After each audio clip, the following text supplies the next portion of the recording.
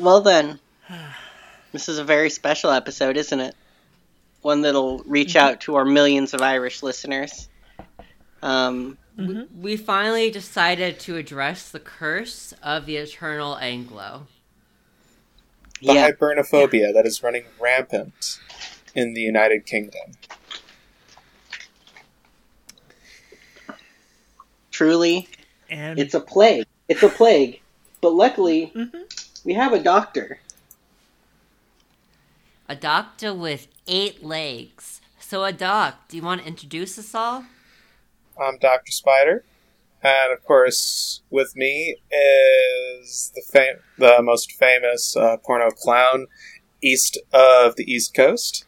It's me, HQ. I'm Miss Silver. And then there's me, the all-powerful St. Helen. How's the work with the Pope? Do you got the official papers yet? He has been in conducting an ancient ritual. I think that it was to make sure that Biden saves all the Catholics in the British Isles. Yeah, and that's what our episode is about. The Catholic reconquest of the British Isles. Look, all I'm saying is that, like, fuck the Reconquista of Iberia, but I do support the Reconquista of the United Kingdom. You know, the Catholics should take the United Kingdom back. All I'm saying. It's not controversial at all. But yeah, the British media has, since even before he was elected president, been very afraid of Senior Biden and his Irish heritage. I mean, he does have a lot of power. 8 legs. Do you Sure. want to play the clip? Mr. Biden, a quick word for the BBC. The BBC, I'm Irish. I'm not even sure if we can air slurs this that we on dare not repeat. networks. Look, all I'm saying is I'm okay with saying the I word. You know, up with Ireland, up with the provost. Yeah, and so the British media doesn't like that. That was back when he was a mere senator. And But I think that was when he just became president-elect. oh, okay, I thought that was when he was on the foreign committee. But he I mean, yeah, it's it like seems like he he has has- made statements like this in the past. yeah, I Like- mean, like, Really, this is the thing that is one of my, 2 favorite, actually probably only things that I like about Joe Biden is that he's kind of vaguely pro-union-ish, and he's got the British tabloid press speculating whether he's Dublin's man in Washington. Hence, hibernophobia.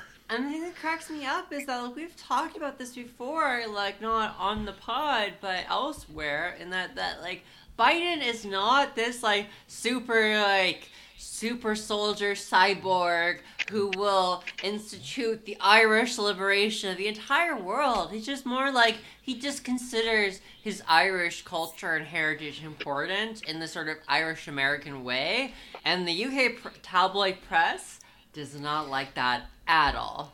Well, the Daily Mail, if they see anyone saying anything even vaguely, pro-Irish, is going to immediately start, chewing the carpet and screaming how the president-elect is really, the bastard offspring of Michael Collins and Jerry Adams as some kind of, satanic plot to destroy the monarchy. Yeah, it's pretty great. I mean, like there's one article about them flipping out about Biden meeting with the Sinn Féin representative to the U.S. Like the major one of the primary political parties in the Republic of Ireland sent their representative to the U.S. and she met with a guy who was not even vice president anymore. And he took a picture with her. And they're like, Daily Mail is like, Joe Irish Biden takes picture with known terrorist. You know? Like, it's pretty great. And also with Gary Adams, who, the BBC and other such organizations just cannot help themselves flipping out about this old dude. Oh, yeah. He is such a bête noire in such a big way. Like, especially if, you're reading, like, certain Northern Irish papers, like the Belfast Telegraph, like, the squall that happened last week, Jerry Adams! The traffic lights aren't working properly, Jerry Adams! It's pretty great. And, like, the best part is that, like, all Jerry Adams said about his talk with Biden is that they might have discussed United Ireland. And the idea of even bringing up United Ireland in a conversation is just horrific to these people. Like, I mean, like, to get the, like, sort of particular UK cultural context, particularly, like, the English Anglo context in mind, particularly the Tories, of what they think when they hear this, is, like, when they hear anybody talk about United Ireland, they think he just shot their puppy. Mm-hmm. Like, just full ATF raid by the IRA right into your apartment. Yeah, it's pretty nasty. It's pretty nasty. I think he actually said something even worse, too. It's all in the same article. They really try to lay it down. Like, just be like, the Daily Mail really wants their readers to think that, like, Biden is, like, actively trying to destroy the United Kingdom. And he did say, haha, no one's allowed to wear orange in my house on St. Patrick's Day. Lol, JK. Like...